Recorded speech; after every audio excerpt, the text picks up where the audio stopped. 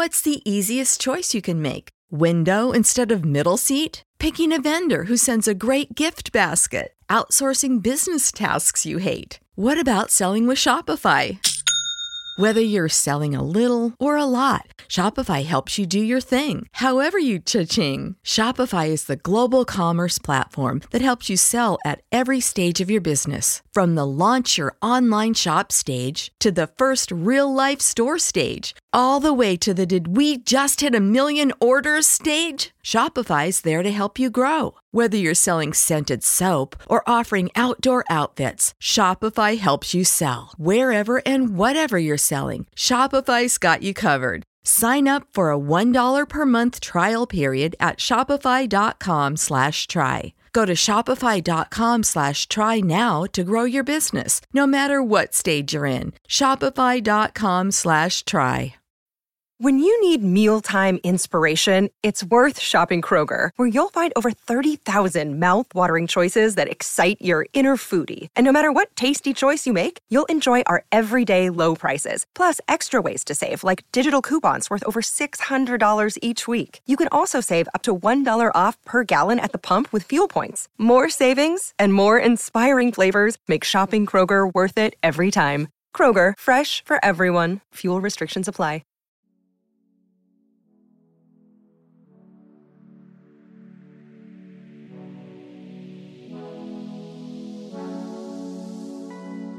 Hello and welcome to Hyperspace Hangout, a podcast by Star Wars fans for Star Wars fans. I am Matt Starwind. And I am Ezra Skyhopper. Welcome aboard The Outcast. This is the place for all Star Wars fans where we discuss your thoughts and theories about a galaxy far, far away.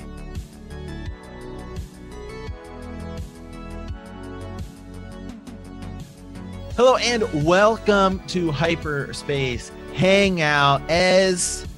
It is so great to be going back, my friend. We said we were going to do this, and we are doing a Mandalorian rewatch as we prepare for the Book of Boba. And wow, let me tell you something here. Can I tell you? Yes. These are my sort of initial thoughts. Come on. So we did Mandalorian, the first time, and then we rewatched it before season 2. But we didn't do a podcast about it. We just did it for fun, right, for funsies. Right. But I haven't gone back to watch season 1 after season 2.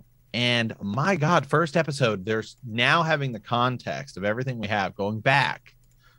It's huge. Episode 1 is huge. So much stuff happens in this episode. And It's crazy. Yeah, it is crazy. And this is why we wanted to do this. It's important. Matt has spoken. Never forget that phrase, by the way. Quill spoke, and when he spoke and he was done, he said that he had spoken, and he meant what he said, okay? And actually, when you listen to what he says in this episode and throughout this season, it's pretty significant, it's pretty awesome, and there's just some cool stuff on, the history of, there's still some mystery around, Grogu. Who brought him there, yes. Right? Why was Greef Karga getting paid in Imperial credits? What's going on Navarro? There's stuff still that needs to be answered. I will say it was interesting. I was trying to pay close attention to the people who were protecting Grogu. Mm-hmm. And they're just sort of different alien species and stuff like that. They're not wearing anything that's sort of distinctive, right? Which is definitely sort of, interesting to say the least. So, that's what that was trying to figure out why are people, who are these people protecting him? But Navarro, different. Maybe that's why Greef Karga has his buddy, right? And he's bring him in cold if you have to. Yeah. Things are different. Right. Yeah, things are different. And he brings in a multitude of bounties and the coinage, the payment matters, who's funding what operation. It's all significant. The conclave, the tribe, I got some interesting stuff to say about that as well. So we're going to dive into all of it because it is that's where we're at, man. What I wanted to say, The Mandalorian is a game changer, right? It changes Star Wars for the better. It takes us in this perfect, this is the direction, right? This is the way. Am I wrong about that? This is the way. Okay. You are 100%. You are 100% correct. And it's like, we have to continue down this way. It's perfect. It is totally the Marvel verse, if you will. And now that we have Mandoverse, it's in great hands. They're doing awesome stuff. We mentioned in the last episode Hayden Christensen being involved in the Ahsoka series. There are connections and there are tie-ins here. All right? His age, Grogu's age, 50. Right? Anakin's, right? Born the same year type of thing. This is... He's 50. We don't have, why didn't they have any? They didn't have a puck, right? They just had the... Yeah. Right? They don't have all the detail. All the details are not quite there. They got the location. It's just highly intriguing and interesting. But so yeah, we'll dive into all of it. I just wanted to kind of say that though, right? Star Wars is in a good place here with the Mandalorian, and it's new characters weaving in with some older characters and weaving into this new scene, this big gap where we have the remnants of the Empire fighting with maybe the New Republic, or the New Republic being tied up again in bureaucracy and not able to patrol the Outer Rim, and you have the Guild. Okay, something else out the gate. Are we just gonna dive into this? We just dive right into this. We're diving in. Okay, it's a rewatch. I mean, it's rewatch here, friends. You guys know what happened. So, Matt, what is up with? It's not that there's a shortage, right? Mando goes in, he's talking to Greef Karga, and he says, like, what? I mean, are we short on pucks? Like, this is all you have? No, people don't want to pay that guild rate, right? Yes. The guild matters. It may be like a small thing, but it's the Bounty Hunters Guild. It's a big deal. I don't really know whether or not they're going to throw, like, was Boba Fett involved in all of this? We're going to get to Dengar, Bosk, some of those other bigger players. This is sort of Greef Karga, his group, a smaller group here. And Mando seems to be the best he has in this particular parsec, right? When he sends him to the client, he's saying, you're the best. Greef sent us the best. Or did he say that about everybody? I don't know. Right? Yeah, it's interesting. Man, first of all, did you notice when he was offering him the new jobs, one of the ones he's going through and he's like bail jumper, wanted smuggler. I kind of tossed that in right there. Yeah. Who's that? Yeah, who is that? A wanted smuggler. Right. Well, we know some smugglers who were probably wanted across the galaxy around that time even. Yep, for sure. I mean, that's the thing. Lando, Solo, they go back to their old ways, right? They go back to their old ways, and according to The Force Awakens, Leia and he split up. Even in Legends, Han didn't want much to do with being a general and so on, so he rolls back to this. He's brought forward as a hero from time to time in New Republic affairs and business, but really, at heart, he's trying to, turn a credit. He's trying to make a profit. So, wouldn't surprise me at all if that was who he was talking about. So a cool little connection there in terms of a bunch of bail jumpers and then a smuggler. Okay, I see you got the guy out there. I see you got our boy. He's hanging out. We're just hanging out. Grogu is here. He's in back. The house. Is he gonna be back in season 3? Oh, absolutely. Okay. Well, all right. I mean, trust me. Can I just say something real? Can I just say something real quick? I know this is to continue on from our last thing. Say it.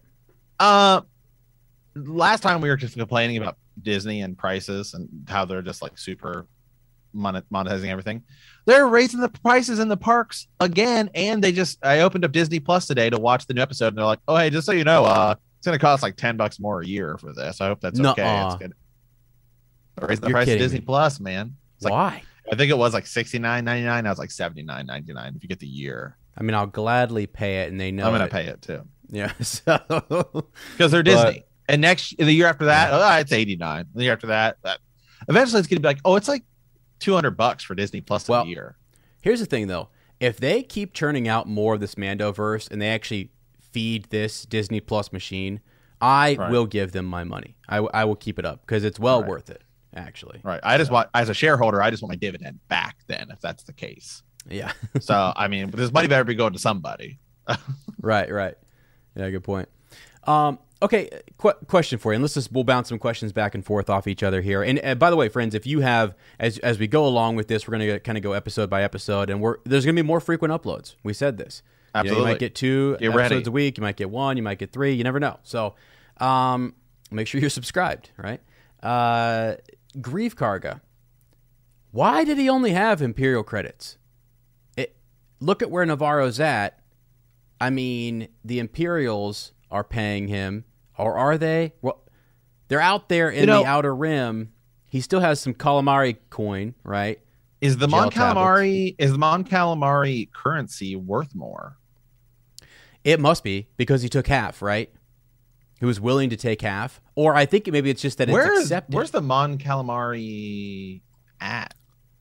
On the galactic map. Let's take a look. I don't think they're Outer Rim, but are they kind of like their own region? Or I mean, clearly, if they have their own currency, like a galactic sort of currency, they must be a pretty big deal. I mean, I guess I'm just not as familiar with them as like that sort of a level of a thing. Well, really. And they were major backers, right, for the rebellion, and they definitely threw their weight in there. So I think as the New Republic has grown, their currency is going to be growing. Let's see here. Mon Cala. I was looking for just the actual start, like the map, to see if they were. I have the map somewhere. I gotta find Outer Rim, and it was just Well, we'll pull it up here, but no, I think they're a big deal. I mean, they're warships, and it was because of them, right, that the rebellion does a lot of damage to the Empire. It helps to really legitimize them. So. Cool thing about Rebels also with Ezra Bridger and Kanan and everything is you got to see some of those factions and how when they came in or they were brought in to the rebellion, they make that much more of a difference. Alderaan being at the head of it and funding a lot of this stuff and being behind the rebellion was also huge. A very wealthy planet. Yeah. It's all interesting. Yeah, I guess I don't know. It's something I guess I just don't think about as much as like the Mon Calamari and their sort of, I mean, empire, I guess, but yeah. So okay, and we'll get to them too, because the cool part is we see more of them and the Corran and things later on as we go through this rewatch into season 1, season 2. But the payment was interesting. He takes half. Greef has now. The other thing is, they paid the Mandalorian, Din Djarin, and Beskar. Did they pay everyone else? Because we figure out that other people have gotten these fobs and they're getting the information. And Quill has told us multiple bounty hunters have come here. Do you really think that Greef Karga thought that Mando is the best? Like, why not send him first? Did he have a better rate or deal with other people? I think I don't know. I'm wondering though if just how big this guild. I'm wondering if they didn't send the IG droid, in all honesty, because he was a droid. Now, they said other bounty hunters have gone, but that doesn't mean that he doesn't have multiple bounties by different people, I guess, in the sort of remnants of the Empire, right? Because clearly, clearly Greef Karga or somebody, what's his name? I always forget the actor's name. The Carl handler, Withers? I think is what they. Client? The client, yeah. Clearly, I mean, if he's sending other people, because we know that other people have gone and died. I almost wonder if they didn't send IG-88. Yes, right. IG-88 is almost like a backup. IG-11, I know he gets. IG whatever as backup. Because he's a droid, knowing whatever, he's probably going to die anyway, but he could help Mando along the way as like a throwaway. Yeah. Possibly. It just seems like maybe Greef if he's got some deal lined up 11. With the Empire. It's IG-11. 88 is the one that's it. Yeah. I always get those two mixed up because I barely ever talk about IG droids, and I'm always like, which one's which? No, yeah, I can't remember either. But yeah, no. So I wonder if Karga though has, like, did he cut a deal where basically if any of those bounty hunters make it through, he's also getting some profit? But like they didn't pay all the bounty hunters in Beskar. Is what I'm saying. They were offering. What did they slide over there? That was sort of that incentive. And also, you're up fronting some money. what like did that same situation happen for all the bounty hunters? Because that Yeah, I mean, they up-fronted Beskar. yeah. So and the armorer said we're using this. I mean, maybe they gave him Beskar because they knew sort of, hey, if we give him one piece of Beskar, He'll go all out for the rest. Well, and he'll be more equipped to go do it because he's a Mandalorian. Yeah. Okay. Yeah. That kind of makes sense. Yeah. So now let's go over some planets real quick. So we're on Navarro, right? But the planet we go to is called Arvala 7. Is that right? Where it's where the Mandalorian finds his target, Grogu, and it's Quill's home. So Arvala 7. I'm going to look this up. Yeah, like did we ever go back there? I'm trying to recall, like later. I mean, besides just to see Quill, but like in season 2 or anything, like, No, it only appears in the first step. It only appears in Mandalorian. Okay, here we go. So Arvala 7 was a remote desert planet with a barren, rocky surface and breathable atmosphere. During the New Republic era, it was home to the Ugnaught Quill, who lived on a moisture farm. Let's go with his blurg. They see us riding blurgs. All right. Sometime after Quill moved to the world, a group of Nikto mercenaries built an encampment inside which they kept a captive youngling of the same species as the late Jedi Master Yoda. All right, so that's sort of what we know. We face down the Mudhorn and all that stuff. We'll get to the Jawas and everything, but that is the planet where a lot of this goes down. So now let's go over to the Nikto, right? So these are this alien species that are holding Grogu. So the Nikto were humanoid sentient species native to the planet Kintan. They existed at least, let's see. Oh, there were 3 Nikto subspecies. So you had red Nikto, green Nikto, mountain Nikto. Many were employed by the Hutt clan as enforcers during the Clone Wars. And centuries prior, while several green and red Nikto served the crime lord Jabba the Hutt shortly before the Battle of Endor. Some Nikto were members of the Jedi Order. There we go. Such as... oh god, this is a tough one. Kainjin San, Jedi Master. Okay. Yeah, this is. I don't remember this guy. Actually, now that I look at him, I think I've seen he's in one of the Clone Wars episodes. But there we go. So we had some of them in the working in there with the Jedi. But I don't know. I wanted to kind of look them up. So relations to the Hutts and also the Jedi.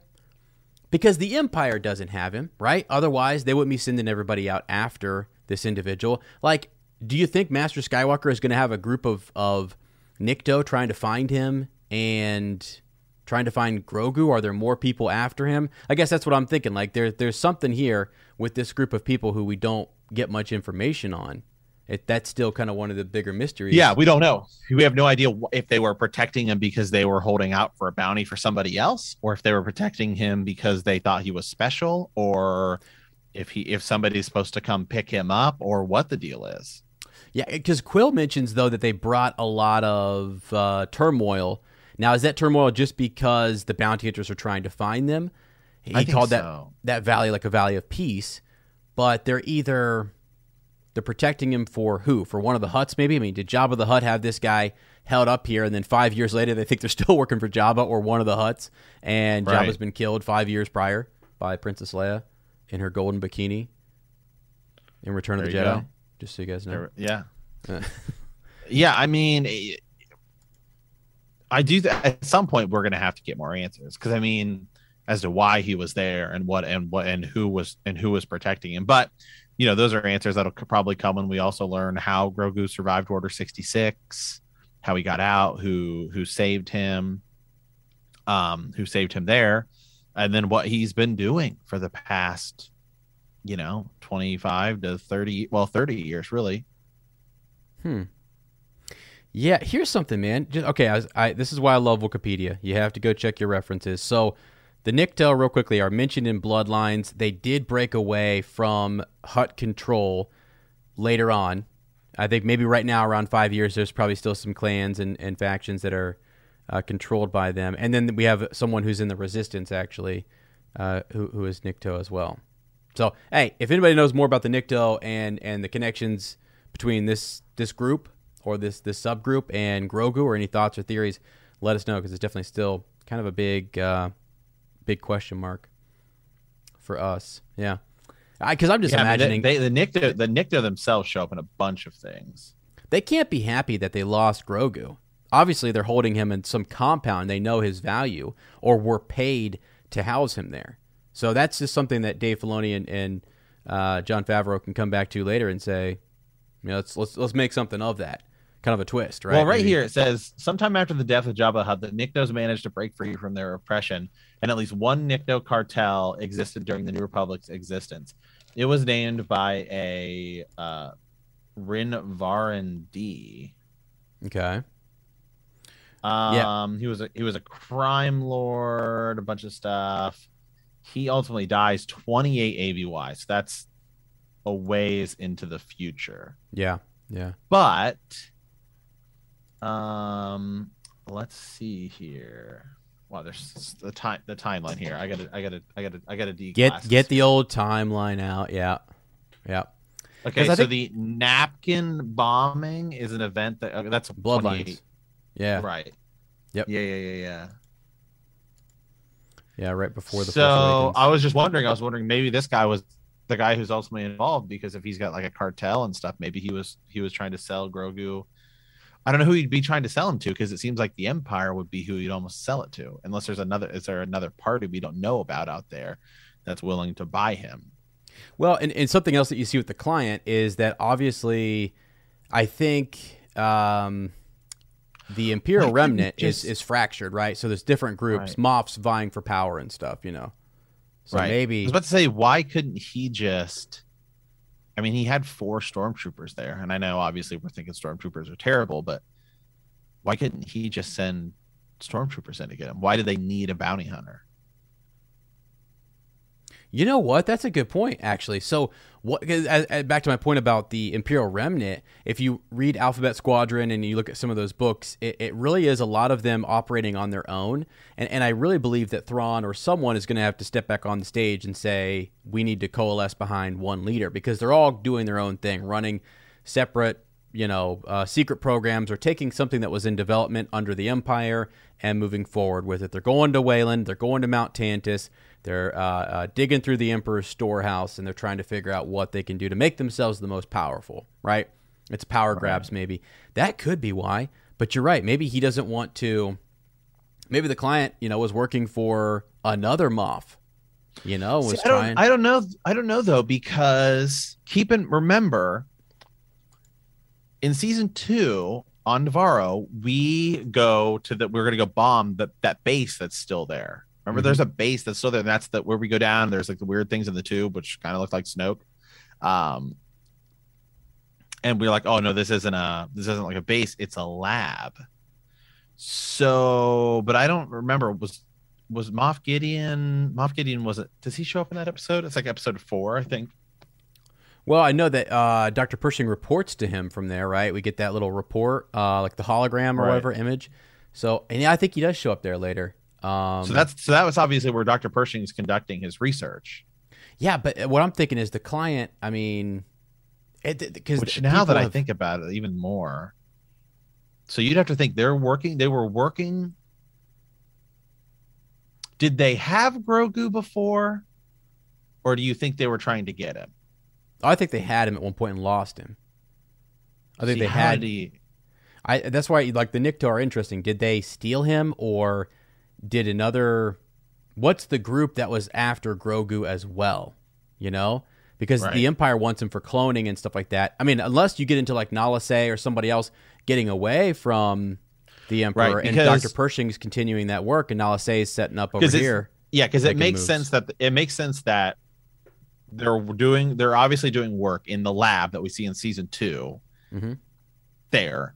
And okay, let's say you have Grogu, he's gone. You're gonna try to get him back, but you do only have, I guess, maybe sort of limited resources, and maybe you don't want to call Moff Gideon and say, "Hey, we lost Grogu."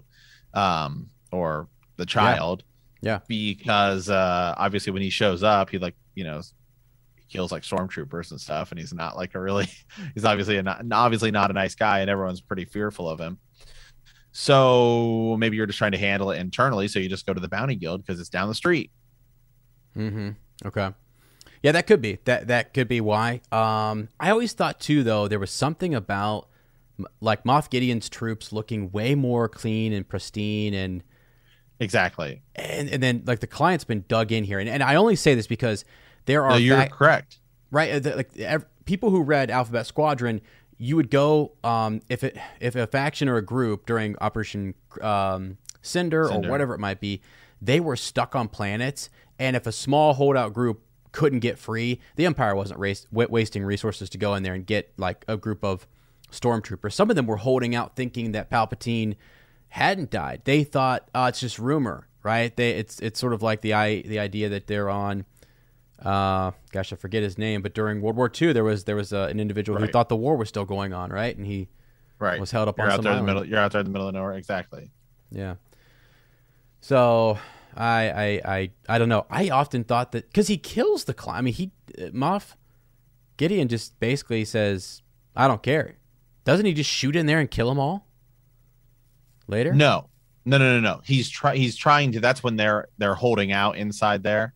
Yeah. Like Mando and Cara Dune and Greef Karga are in there. Right. And that's when he's shooting in there. No, he doesn't kill. Well, he does. He does kill some stormtroopers, but who kills the client? Yeah. Din Djarin. He kills him. Okay. But remember when they take the baby in like episode 3? Remember he goes back and then he's like, or and then he has to flee. He has to get out. Or I think it's episode 2. Actually, I think it's next episode. Okay. It is episode 3 because episode 2 is where he gets like attacked by the Mudhorn or whatever. So episode 3 is where he takes Grogu back, and then he is like gets upset and is like, well, you're not going to experiment on him, and then he basically busts in and kills everybody, including the client. But I thought the client was still around at the end when he brings. No, you're right. Hold on a second. The client then attended a call from his superior, Moff Gideon, and was immediately killed when the Moff's forces opened fire on the cantina. I thought Din Djarin killed him. So I think this is why we're rewatching it, man. It's been a while. Yeah, because to me, I always thought, okay, it must be that Moff Gideon doesn't give diddly squat about the client, and yes, you are 100. I am sorry, I totally. Oh, you're good. You're good. I honestly couldn't remember. You are 100% correct. Yes. Okay. Yes, you are 100%. Yeah. He opens fire, and then the client is killed by Moff Gideon's troops. So now, why? What? I mean, because he doesn't care. Yeah, but do you think it's like, because they're all still Empire? But I mean, yes, Moff Gideon. Have they brought the child? Yes, they have. Currently, it is sleeping. You may want to check again. The client's last words to Gideon. Wow. And he just opens fire on them and wants to know where they're at. Like, it's just, it's interesting. Anyway, I think we'll probably see more of that. Different groups. I wouldn't be surprised at all if they had someone show up or some power struggle. Maybe not. Well, I don't know. Thrawn could also be that individual who steps in there and has a struggle with Moff Gideon and puts him in order or puts him in his place. I mean, Moff Gideon's imprisoned now, right? He should be imprisoned by the New Republic, but he'll break out and go back and do his thing. I'm sure. It's a good character. All right, so yeah, there's that. Still the Nikto. The Nikto. We don't know. See, and the client and the client is remember he is talking to Din here about how we should restore the balance, right? You know, we should restore the balance, put the Beskar back in the hands of the Mandalorians. But that's kind of interesting considering it was the Empire. It sounds like we're the ones that turned Mandalore into glass, which is how you know, Boba Fett has said it, and then other people have said that Mandalore is no longer there. And in this episode, you know, the armorer is talking about, this is Beskar that came from the Purge, the Great Purge. Yeah. Right.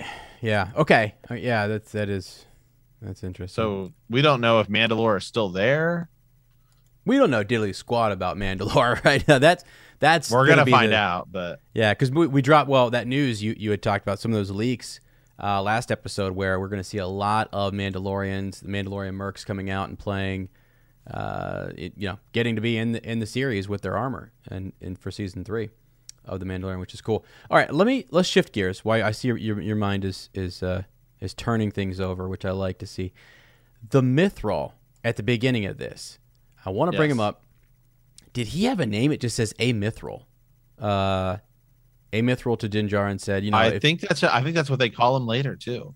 Is just Mythrol. Mythrol. Yeah, they don't really give him a name, but he does work for Greef, right? So yeah. Huh. But the Mythrol are a race, but I believe that the one we see is just called Mythrol. Okay, well, let me read about him just real quick. So, okay.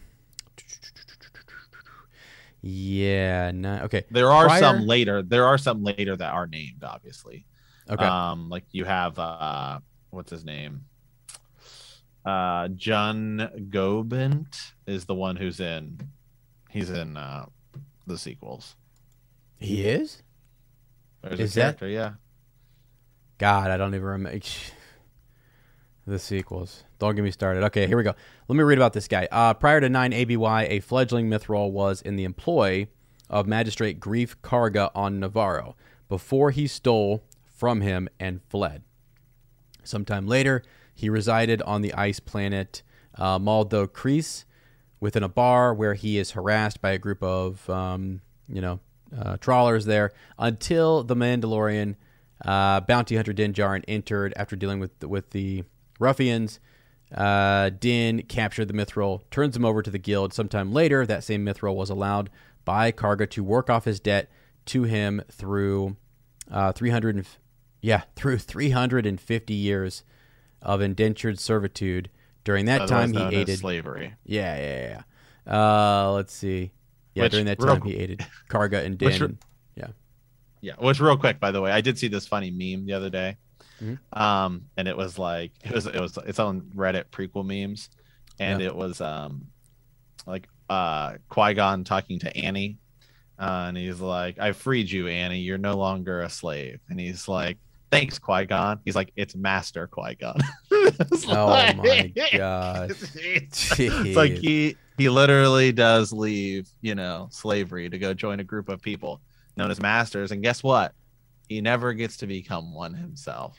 The Jedi Order too. There's some major issues with the Jedi Order, quite frankly. Back in the day, taking young children like that and all sorts of stuff. I mean, it's crazy, right? Right. Anywho. All right.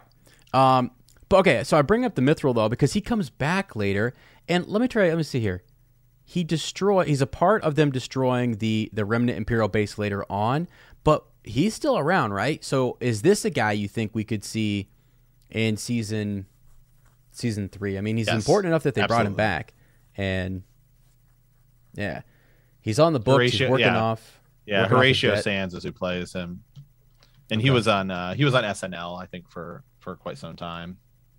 Okay, now when you think about the Mythrol as well, so the opening sequence here, when you see the other individuals who are frozen in carbonite, I almost said kryptonite.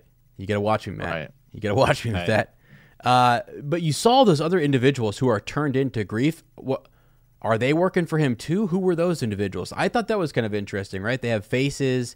Mando has them on his ship. Remember? Did you see all their faces? Yes. And who are those individuals? Will they come back? Could they be seeking some sort of... Who did he have?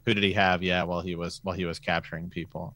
Yeah, because that's one of the things that Boba Fett oftentimes, like, he had put someone away back in Legends. He had put them away, or he had turned them in, collected a bounty, but they lived, and they're back after Boba Fett trying to hunt him down. So you can kind of see Din Djarin going through that same thing where he's turned someone in, but now they're pissed and they're going to be chasing him down. So I saw those guys and I thought, hey, maybe we could have something there. But let's see. Other kind of cool connections here. Just some other things I thought when I just rewatching the episode. It's the first time we hear Dank Farrik, which is funny. Yeah, because we didn't know what it was when they said it, but now everyone says it in I mean, not in Rebels, but in Bad Batch, I think they say it. Yeah. You know, and obviously, and in everything. So it's kind of interesting just to get that. Again, I really just found the part where he says he's going through it and he says, "Hey, a smuggler." I was like, "Whoa, didn't think about that the first time." You know, I had seen it. When the Mythrol is talking to Din Djarin, I think this is just sort of thoughts on it.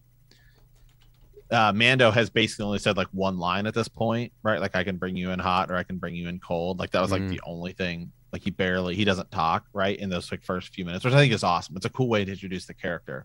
Yeah. And then the Mythrol is asking him questions, and they're sort of, and this is just filming, right? The way you set up scenes and stuff. And I just think is really cool. The Mythrol is asking Din questions when he's on the ship, and he's got like, oh, you know, this is an old ship, right? Must Razor Crest, like pre-Imperial. And then, you know, Din is still just sitting there silent, not saying anything.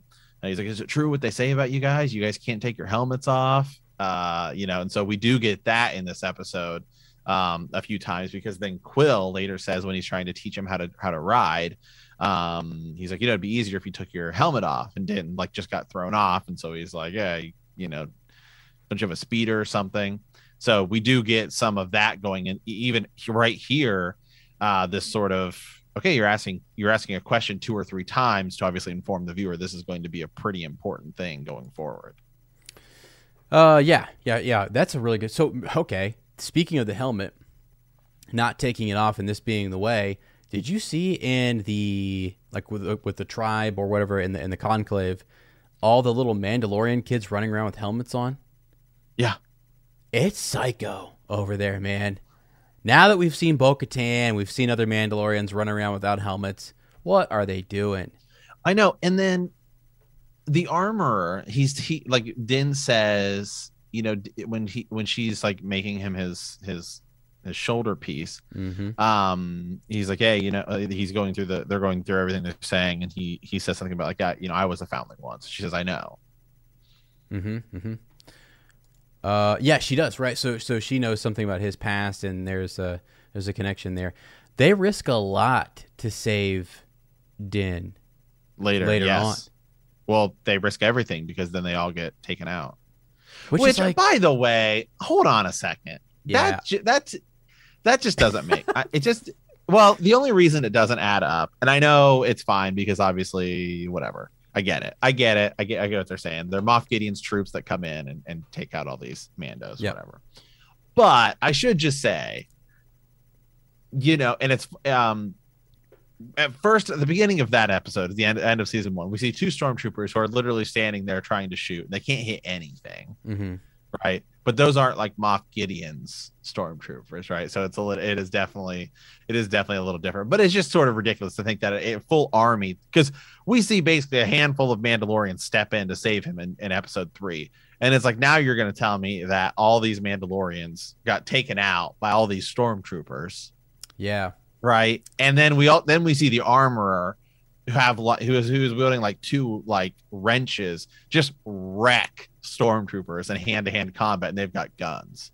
I mean, so it does just a little bit make it seem like, how the heck did these stormtroopers come in and waste all these Mandalorians? That just like, how did that happen? Yeah, hard to believe. Yeah, okay. Yeah, I know it's to kind of build up. I know it's for what. But you're right. Yeah, it is kind of crazy. So, also answer me this, and I think this is probably things we were asking during season 1, but like, is Din the only Mandalorian, the only Mando who's a part of the guild, and the rest are just doing what? Like, are they... Exactly. That's a good question. Are they hired guns? Like, are they assassins? Are they working on, like, transports to guard them or something? They got to be making some money and doing something. They're all in Navarro, too. And this is one, faction or group here. And clearly there are others around the galaxy following Bo-Katan and others trying to make their way. Right. They remind me of, like, in Lord of the Rings, the dwarves and the different like groups who just went out, and once their mountain is taken, they're all just trying to find work and do different things. But he's here on Navarro. These are really almost like the guild on Navarro is literally almost like the dwarves. Moria. Yeah, because they all get really they all get taken out, man. Yeah, it's kind of crazy. But it just shows his significance somehow. And as you said, there's a connection between him and the armor. They know one another, and something's going on there. I don't know. Are they trying to raise a leader? Because we still go back to the Saber is going to be a big deal, and there's two warring factions. Like the Mandalorian Wars are going to happen. I think there's way more factions than that, but it is also interesting to go back and rewatch this episode, knowing that these aren't just Mandalorians; these are children of the Watch. Yeah. Which is why when I saw the children running around in those helmets, I was like, okay, this is some crazy, like following this, seeing what we see in Clone Wars and watching like Satine and then Bo-Katan and then Sabine Wren, and then seeing this group, you go, this is strange. Something's off. This is the way of the warrior. And that in itself is still new because Death Watch in Rebels, and not in Rebels, but in Clone Wars as we see them, they do take their helmets off. So somebody must have survived and said, no, we need to go back even older than Death Watch. Like we need, and that is kind of cool. A new, right. Well, so when I say it's crazy, but like they're an extremist group, right? But they're kind of like, we're going back to the warrior's way, like all the way back where we've gotten soft. We've grown soft, and we've gotten political and what have you. And this is the way, right? This is the way. So I don't know. I think it's kind of cool. And Din is the character we follow, right? We the viewer of this are attached to him. He's our hero. He's our protagonist. So Bo-Katan and everybody else, they're the group. Do you think he's going to be drawn into that group or be like fighting them? I know we're getting way ahead here, but like that's to me fascinating. Though I not to go in a totally different direction here, but just here something I was kind of thinking about was thinking about all the different Star Wars shows we're getting and how they're going to sort of start intermingling everything. Because we just saw Kanan in Bad Batch, which is awesome. Mm-hmm.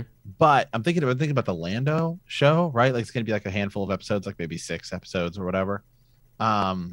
If that is going to be, and I think they haven't said anything, but I'm just trying to guess. I think maybe you bring in Emilia Clarke, obviously, as Kira in that. Maybe Alden. I think now that before when that was announced, we had no idea what a WandaVision, Winter Soldier, Falcon, Loki show looked like. Mm-hmm. We were still thinking about these in much more of the sense of like 10 episodes, long running series. These can be one shots. Yeah. Mm-hmm. And so now like, it's like, okay, well, this totally changes everything because they went all out on those. Those were huge. They brought in, what's his name in WandaVision. I always forget the guy's name. But who played Quicksilver in the Fox version of the movies. That was a huge deal. Like that's like to tease him as Quicksilver, then bring him in literally as Quicksilver, right? That was obviously her brother and all that. That's a big deal. So they're definitely not messing around. So I would say that the idea of Emilia Clarke coming in or Alden Ehrenreich coming in, and we just don't know it yet for some of these things, is on the table. Now, this is where it brings me to. If the Lando show is post Solo but pre 4, 5, and 6, Lando's going to be running into a lot of people, right, in the sort of criminal underworld and things like that. What's to say he doesn't run into a younger Din Djarin or other Mandalorians pre that time? Yeah, he could. Especially because you wouldn't even need Pedro Pascal to be on set for it, because you can just have somebody do something and then literally just get him to do like, I don't know, voiceover. All he has to do is voiceover work to do that, because he's definitely not going to take his helmet off. Mm-hmm. So they're building this sort of Star Wars Avengers verse essentially. Yeah. Well, here's something else too. Even if Lando is somehow, whether it's a message or a name drop, he could drop the name Greef Karga as well. Like not bring him in, but you could start to build that connection, right. And that would it makes more sense then later on when we see we could run into a certain group of Mandalorians that is the Children of the Watch. Maybe it's like a younger armor or something. I mean, I would not hold it past them when we start to see some of these things. Yeah. Okay, I've been thinking about the Nikto this whole time and like who hired them, right? So in the most recent, like one of the Bounty Hunter War comics, the person who gets involved with the guild has been Kira. Kira from the Crimson Dawn goes in there and like is taking some of their assets and selling Han Solo back, and Boba Fett's got to go retrieve Han Solo again to get him back to Jabba the Hutt. She's just kind of making this, and now something's going down with that, and there are new issues coming out every month on that whole situation. So we don't know where Kira's arc is going, but if she is around and Crimson Dawn is around, won't surprise me at all if they're trying to be a player. If the Empire thinks it's valuable, Grogu or whatever, she's in on it. She might want to be in there and hire the Nikto, and that could be something. But yeah, like you're saying, all these individuals, you could set that up in Lando and show us. Here's what I'm saying. If you see something with a group of Nikto and Lando, besides the Hutts having control of them and Kira having her own faction of them to go work as her underlings, there we go. Then we're starting to make connections to Grogu and secret projects within the Empire. So, yeah. I'm down for all of it. I like all of that. Let me ask you a question. IG-11 at the end of this episode, he was programmed to kill, wasn't he? Like, yeah, yes. But Dr. Pershing's instructions were alive. Why? What was that? Was someone else paying the guild in this IG-11 unit? I missed that, and maybe I'm just forgetting it. But like, someone else was paying this IG unit to kill this target, and I just kind of wonder what But who he that says he's hired by the guild. Right, by the guild. So, but Greef Karga sort of sets up the meeting. He's kind of an in-between. Yeah. Because he doesn't give Mando all the details. Mando has to still go meet the client, and then he gets the details. Mm-hmm. Mm-hmm. Yeah, exactly. I'm just reading through here real quick. Nothing in this programming. There's still plenty of more original characters who we haven't met yet that are going to step onto the field that will be like higher up in the sort of remnants of the Empire that we'll begin to meet. And I think it's going to be, I do think we will meet somebody. I think we'll meet a new player. There'll be a new player or an old face that we have, thought of that was the one who was setting this up, sort of an opposing faction or something. Okay. Yeah.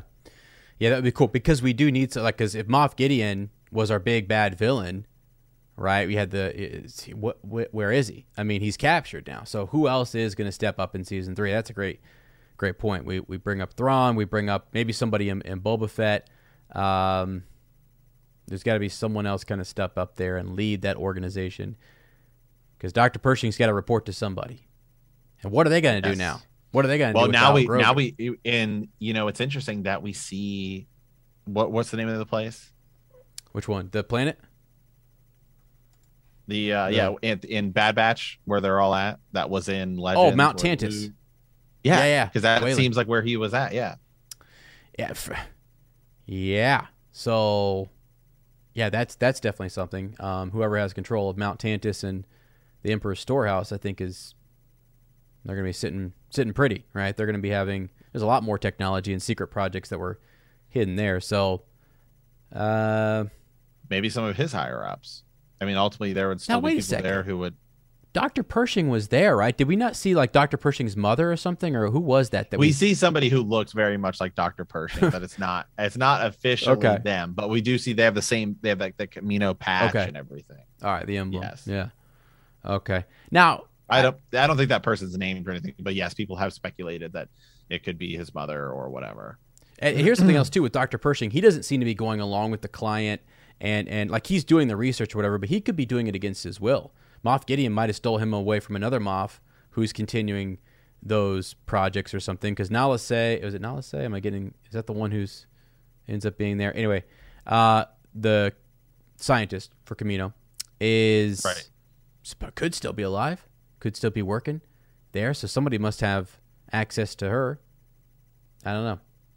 I love the idea though in the old Bounty Hunter series. Well, no, I'm sorry. It was actually a book called Bloodlines, and it was in Legacy of the Force where Boba Fett is trying to find some Kamino cloners and figure out how his genetics are breaking down and how to fix all that stuff. So they're definitely important, and I could see multiple groups wanting them and trying to pull them in opposite directions or just use them to gain power and in and among other Imperials. So we got to bring Thrawn back quick. It seems like he's been cast. It seems like he and Ezra Bridger are in something, and we're going to get visuals. Now I'm just looking here because I'm trying to think of the timeline here because okay, so Palpatine is working before Endor is working on essentially Snoke, like people, Snokes. I guess is the way you want to say it. This is a lot of that stuff from the Vader comic, right? Where Vader goes and he sees it and everything. Yeah. And in the Bad Batch, we see that the cloners had been working. Remember, we see them, the down of that thing, same sort of thing, that yellow vat that's like some failed whatever weird experiments or whatever. So Palpatine's been working on this cloning stuff for obviously since Jango Fett gets involved. I mean, he's been working on sort of cloning technology and everything that's going on. So he's been working on this for a long time. So he's clearly working on cloning since before Order 66. Yeah. Yeah. So then their stuff gets moved. So their cloning stuff gets moved to Mount Tantus, right? Mm-hmm. Like almost immediately following Order 66 and the end of Revenge of the Sith, because then we see what's her name go there, and then it seems like Pershing's group or whatever is there, Mount Tantus working. We're talking like maybe 6 months or so after Episode 6. Yep. So it seems, I guess the question is, how long did they have Grogu? When did they get him? At some point in between Bad Batch, I would say, because it seems like it's just started that group there. It's sometime in between Bad Batch and Mandalorian, they acquire Grogu. Mm-hmm. Yeah, you're right. And I would almost say, I almost think I think they had Grogu before Palpatine is setting stuff up on Exegol, because Palpatine is able to get Force sensitive Snoke clones or whatever. Because the Snoke that we know is born for ABY or prior. Mm-hmm. Yeah. Wait, why would But I guess the thing is that maybe not. Maybe they had multiple Jedi or something, because they could have had more. Why wouldn't Palpatine have had needed Grogu on Exegol? Wouldn't you need that Force sensitive material? So I don't think Grogu is involved with Snoke directly. No. Right. Hear me out. Sort of just the cloning technology and everything that's going on. Yeah. Because looking back at all this now, we just I think we have to really, almost the next episode we need to watch is actually season 2, episode 4, where they're in the lab. Mm-hmm. Especially because since that has come out, all of the stuff about Exegol in the comics has come out, and we've learned in the Vader comics, we've learned way more about the cloning and everything they've been doing. Well, and here's something else too. I obviously think it's all connected. It is. It definitely is all connected. But now, so you said, acquiring Grogu happens, you're right, around, Bad Batch, sometime after that. Yeah. Sometime after the finale of Bad Batch, and obviously sometime before Mandalorian. Yeah, but when do we lose Grogu? Because the Empire could lose him to, like I said, Akira, the Nikto. Someone gets him. That could be after Return of the Jedi, in the 5 years after. It almost seems like the way Quill's talking now, he could have been gone for much longer than it seems, but it seems, because those people could have been moving around. Yep. And maybe they just went there to stay, and then this is where he's fine. They're all killed or whatever. But I would say, but what does it seem like? Minimally, it seems like it just happened. Okay. Yeah. So and I was going back and forth on what does Quill mean? Is he talking about like have they been coming here for a long time? Because Quill also seems like maybe he got there recently after the Empire and he bought his way out or worked his way out or whatever. But somehow this group has got him. So when they acquired him is probably important. I think they had Grogu all this time. Palpatine peeks in there, sees how they're using. They have some dead Jedi. They have access to them. They might even have a half-alive Mace Windu and put him back together and made him a new dark side something. We've talked about that being a possibility with Mount Tantus and the whole connection. But they wanted him alive. Dr. Pershing very much was like alive. Like he interjects in episode 1, that's what he wants. Because it seems to be more important. Like you can do more with the live material or whatever. And if he's dead, they can't do that. And I think it has to do with midichlorians in the Force and being alive. I think for them to clone whatever's happening there, that individual needs to have life and have life energy and essence moving through them. So, yeah. I don't know. I just think... Hold on. Let me read this real quick. Yeah. Okay. Darth Sidious had long sensed that Vader could turn his back to the light side of the Force and betray him. As a result, prior to his death, Sidious took precautions and had a clone of his original body created with modified Kaminoan cloning technology at the Sith Citadel on Exegol. There were 3 of these clones, and these are Snoke's, essentially. This is from like Vader comics. Yeah. Okay. So we're talking. So again, Snoke is created before. So Snoke is created before. And I'll get to the point I'm going to try to make here. Snoke is created before Empire or Return of the Jedi, because he's predicting that this is going to happen. Yeah. So he's able to do all of this stuff. Again, I don't know that they had Grogu that long. I just don't think he would last, because look at Jango Fett. They're using Jango Fett to clone for how long? I think it's like, how long are they cloned? I think they're there for like a handful of years before Attack of the Clones. Probably. Yeah. It looks like they've been living there and they had to be on site. Right. Yeah. Right. Yep. And so, because they talk about like, well, all this cloning stuff, and it was like Sifo Dyas, and I don't know the exact time, but I think it's like 5 or 6. I think it could be almost up to 10 years.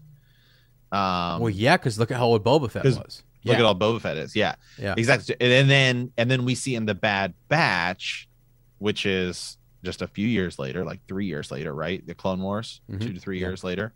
That, well, it's not working more because we've run out of the genetic sample. Well, that's what they're talking about here. Is we hear Pershing say that almost the exact same thing, is we need the sample back. Right. So Grogu. Whatever. Okay, that's making more sense, right? Because as you look at the experiments, if you're Moff Gideon or whoever, and you say, okay, this project was running and it was doing really well, now it's stopped or tabled. Why? And the doctors say, well, we lost the individual we were pulling from. So because then Moff Gideon says in the season 2 finale, I got what I already wanted. So they extract more blood or whatever from Grogu. Yeah. But that can only keep it running for how long? 3 years at best.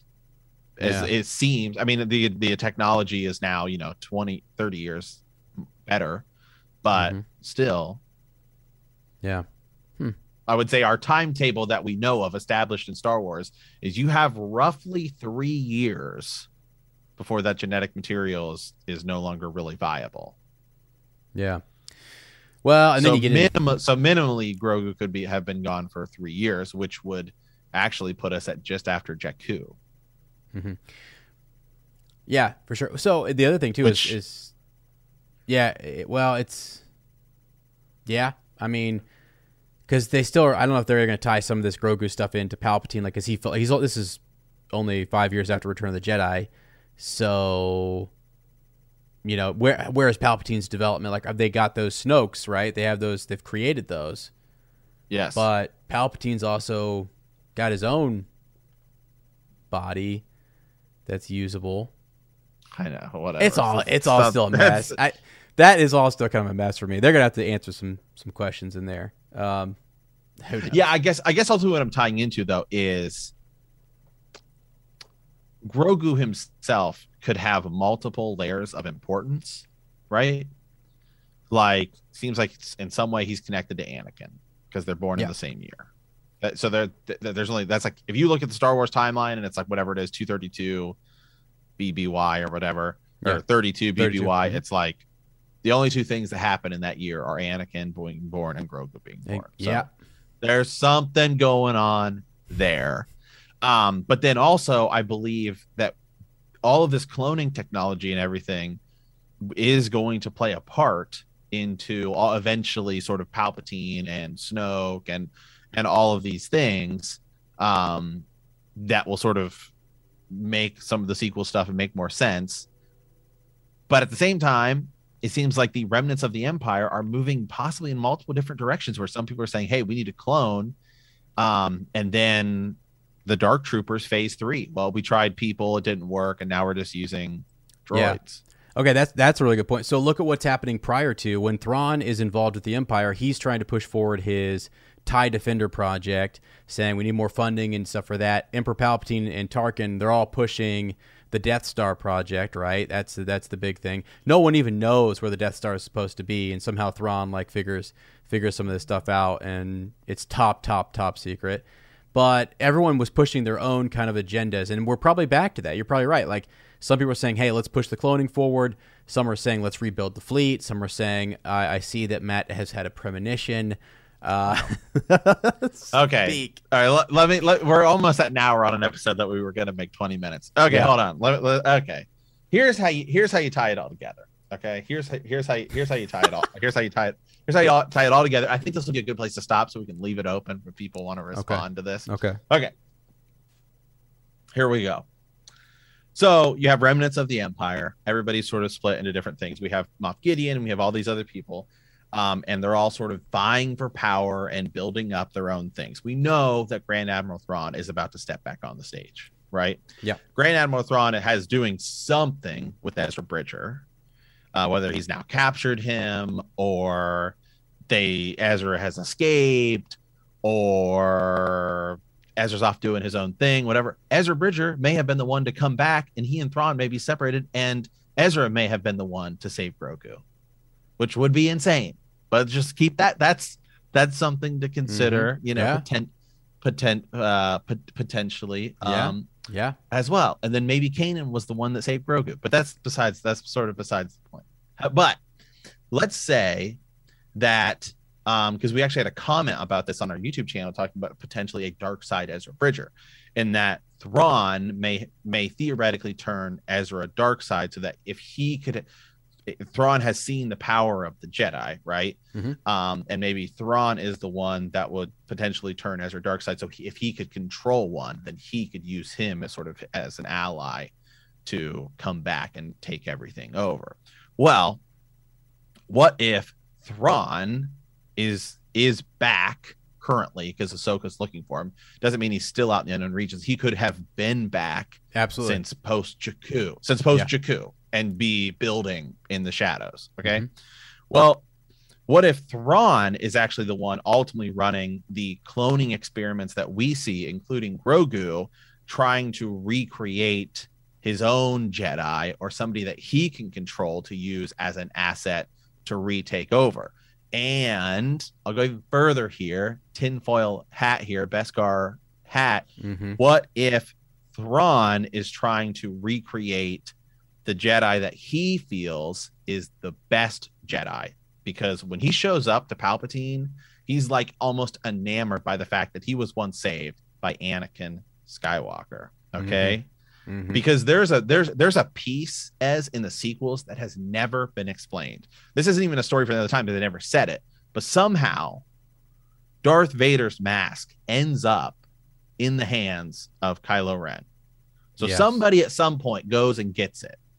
Yes.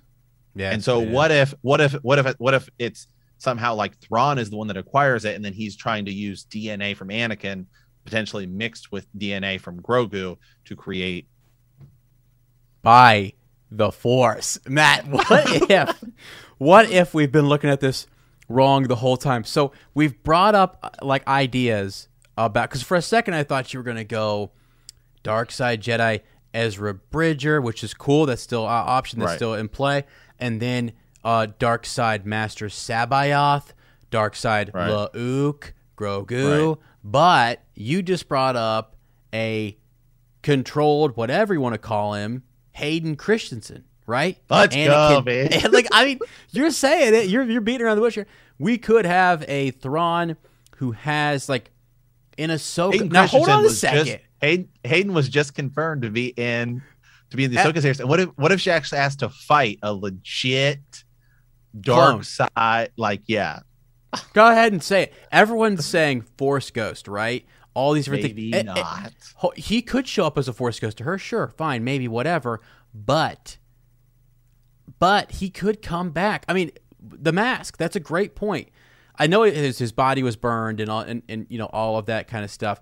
What if some of his limbs were kept or something by Palpatine, or even just there's some DNA material on his somebody mask. gets Luke's hand at some point, and right, exactly, and also the mask is still there, right? They're still right. Even though it was burned and Luke set him on fire, somehow Kylo Ren does get that mask.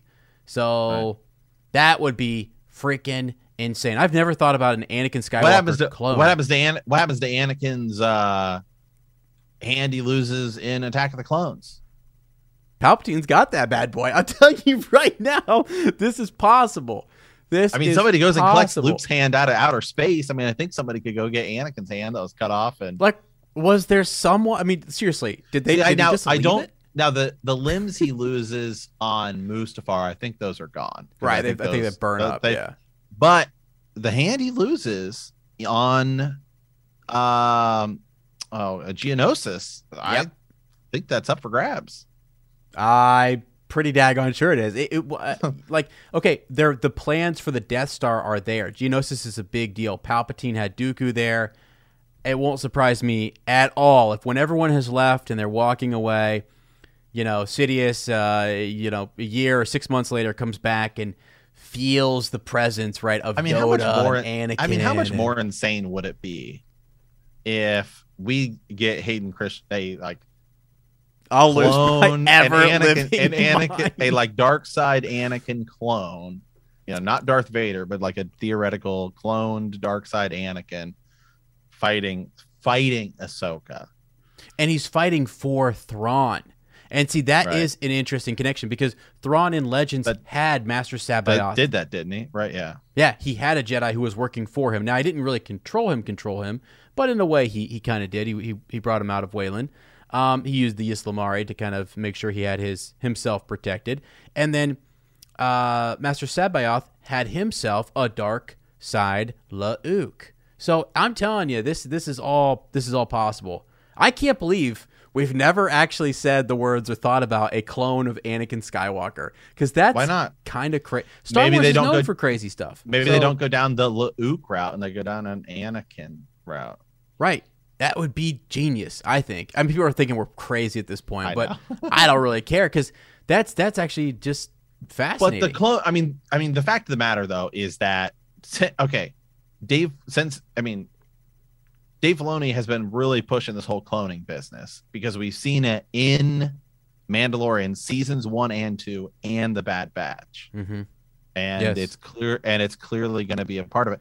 And I'm 100% convinced that we will see something to do with either Omega or something in Book of Boba Fett. There's no way you can't convince me that there isn't. Well, this is Star Wars, and all right. They've always wanted to reward Star Wars fans for like just some of these deeper cuts and some things like some fan service, right? The ultimate fan service is either this bringing in Hayden as the Force Ghost. This is awesome. Whether that the Ahsoka thing, that's really cool. Obi-Wan is all freaking great. But Mace Windu is still there. We've said this for years. Mace Windu is there. You could have him come in, and that could be some of that material that they were experimenting on. It's like, okay, we've lost Grogu, but we have a dead Jedi Master. Can we resurrect him? Can we bring him back? Or whatever, use some of his DNA to create a dark side version of him. That's still on the table. And you're right. Filoni is saying cloning is a big deal. We had a whole freaking episode 4, Obi-Wan Kenobi mentions the Clone Wars. Yes, I fought with your father in the Clone Wars. It's been there since 1977. The Clone Wars, cloning is important to Star Wars, and why not have something this big and this epic in Ahsoka or Mandalorian Season 3 or 4 or whatever? I think you're onto something here. Yeah, I'm just trying to see if there's ever. So the only thing that's ever said is in the Star Wars Force Awakens visual dictionary, it just states that the helmet was scavenged from the funeral pyre. That's it.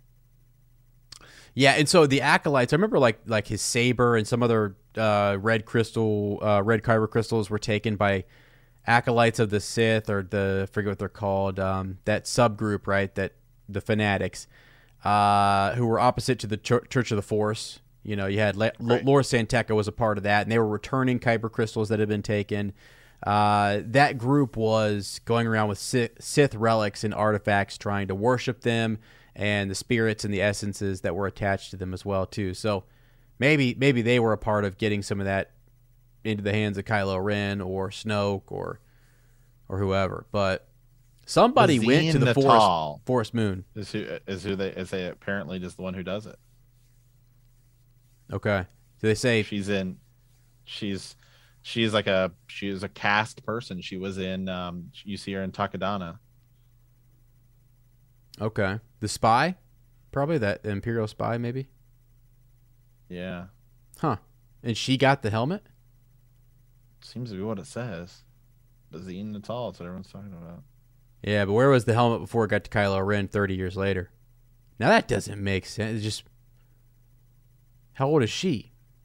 I don't know.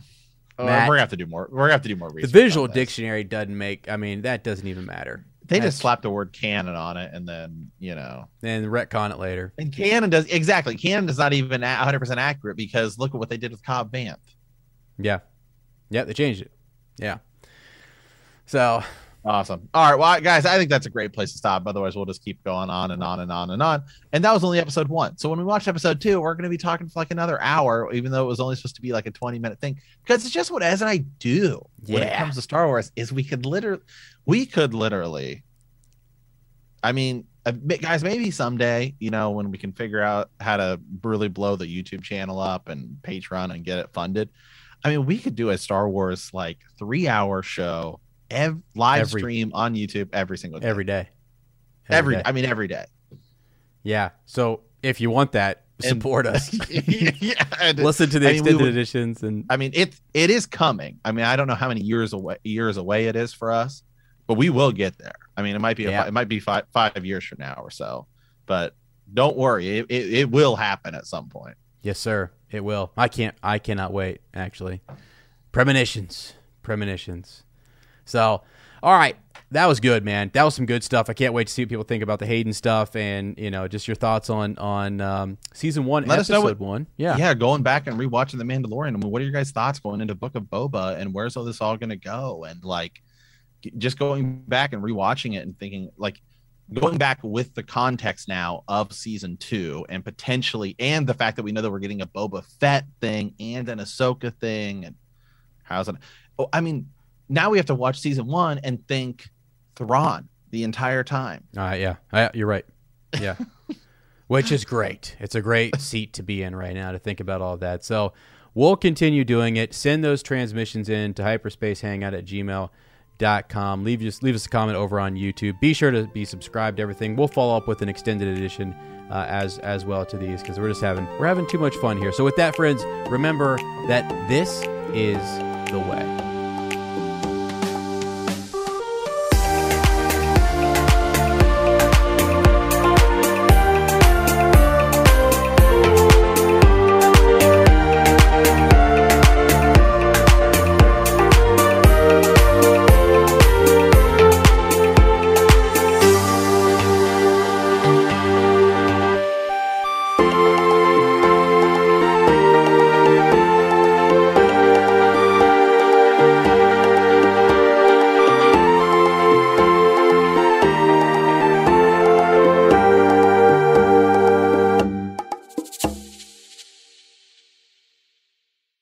Support for this podcast and the following message come from Corient. Corient provides wealth management services centered around you. They focus on exceeding your expectations and simplifying your life. Corient has been helping high achievers just like you enjoy their lives more fully, preserve their wealth, and provide for the people, causes, and communities they care about. As one of the largest integrated fee-only registered investment advisors in the U.S., Corient has deeply experienced teams in 23 strategic locations. Corient has extensive knowledge spanning the full spectrum of planning, investing, lending, and money management disciplines. Leverage Corient's exclusive network of experts to craft custom solutions designed to help you reach your financial goals, no matter how complex they may be. Real wealth requires real solutions. For more information, connect with a wealth advisor today at Corient.com. That's Corient.com. Corient.com. You know how to book flights and hotels. All you're missing is a tool to plan the travel experiences you'll have once you arrive. That's why you need Viator. Book guided tours, activities, excursions, and more in one place to make your trip truly unforgettable. Viator has over 300,000 travel experiences to choose from. Everything from simple tours to extreme adventures and all the niche, interesting stuff in between. So you can plan something that everyone you're traveling with will enjoy. Real traveler reviews give the inside scoop from people who've already been on the experiences you're considering. So you can plan with confidence. Free cancellation helps you plan for the unexpected. And 24/7 customer support means you can travel worry-free. Download the Viator app now and use code Viator10 for 10% off your first booking in the app. Find travel experiences for you. Do more with Viator.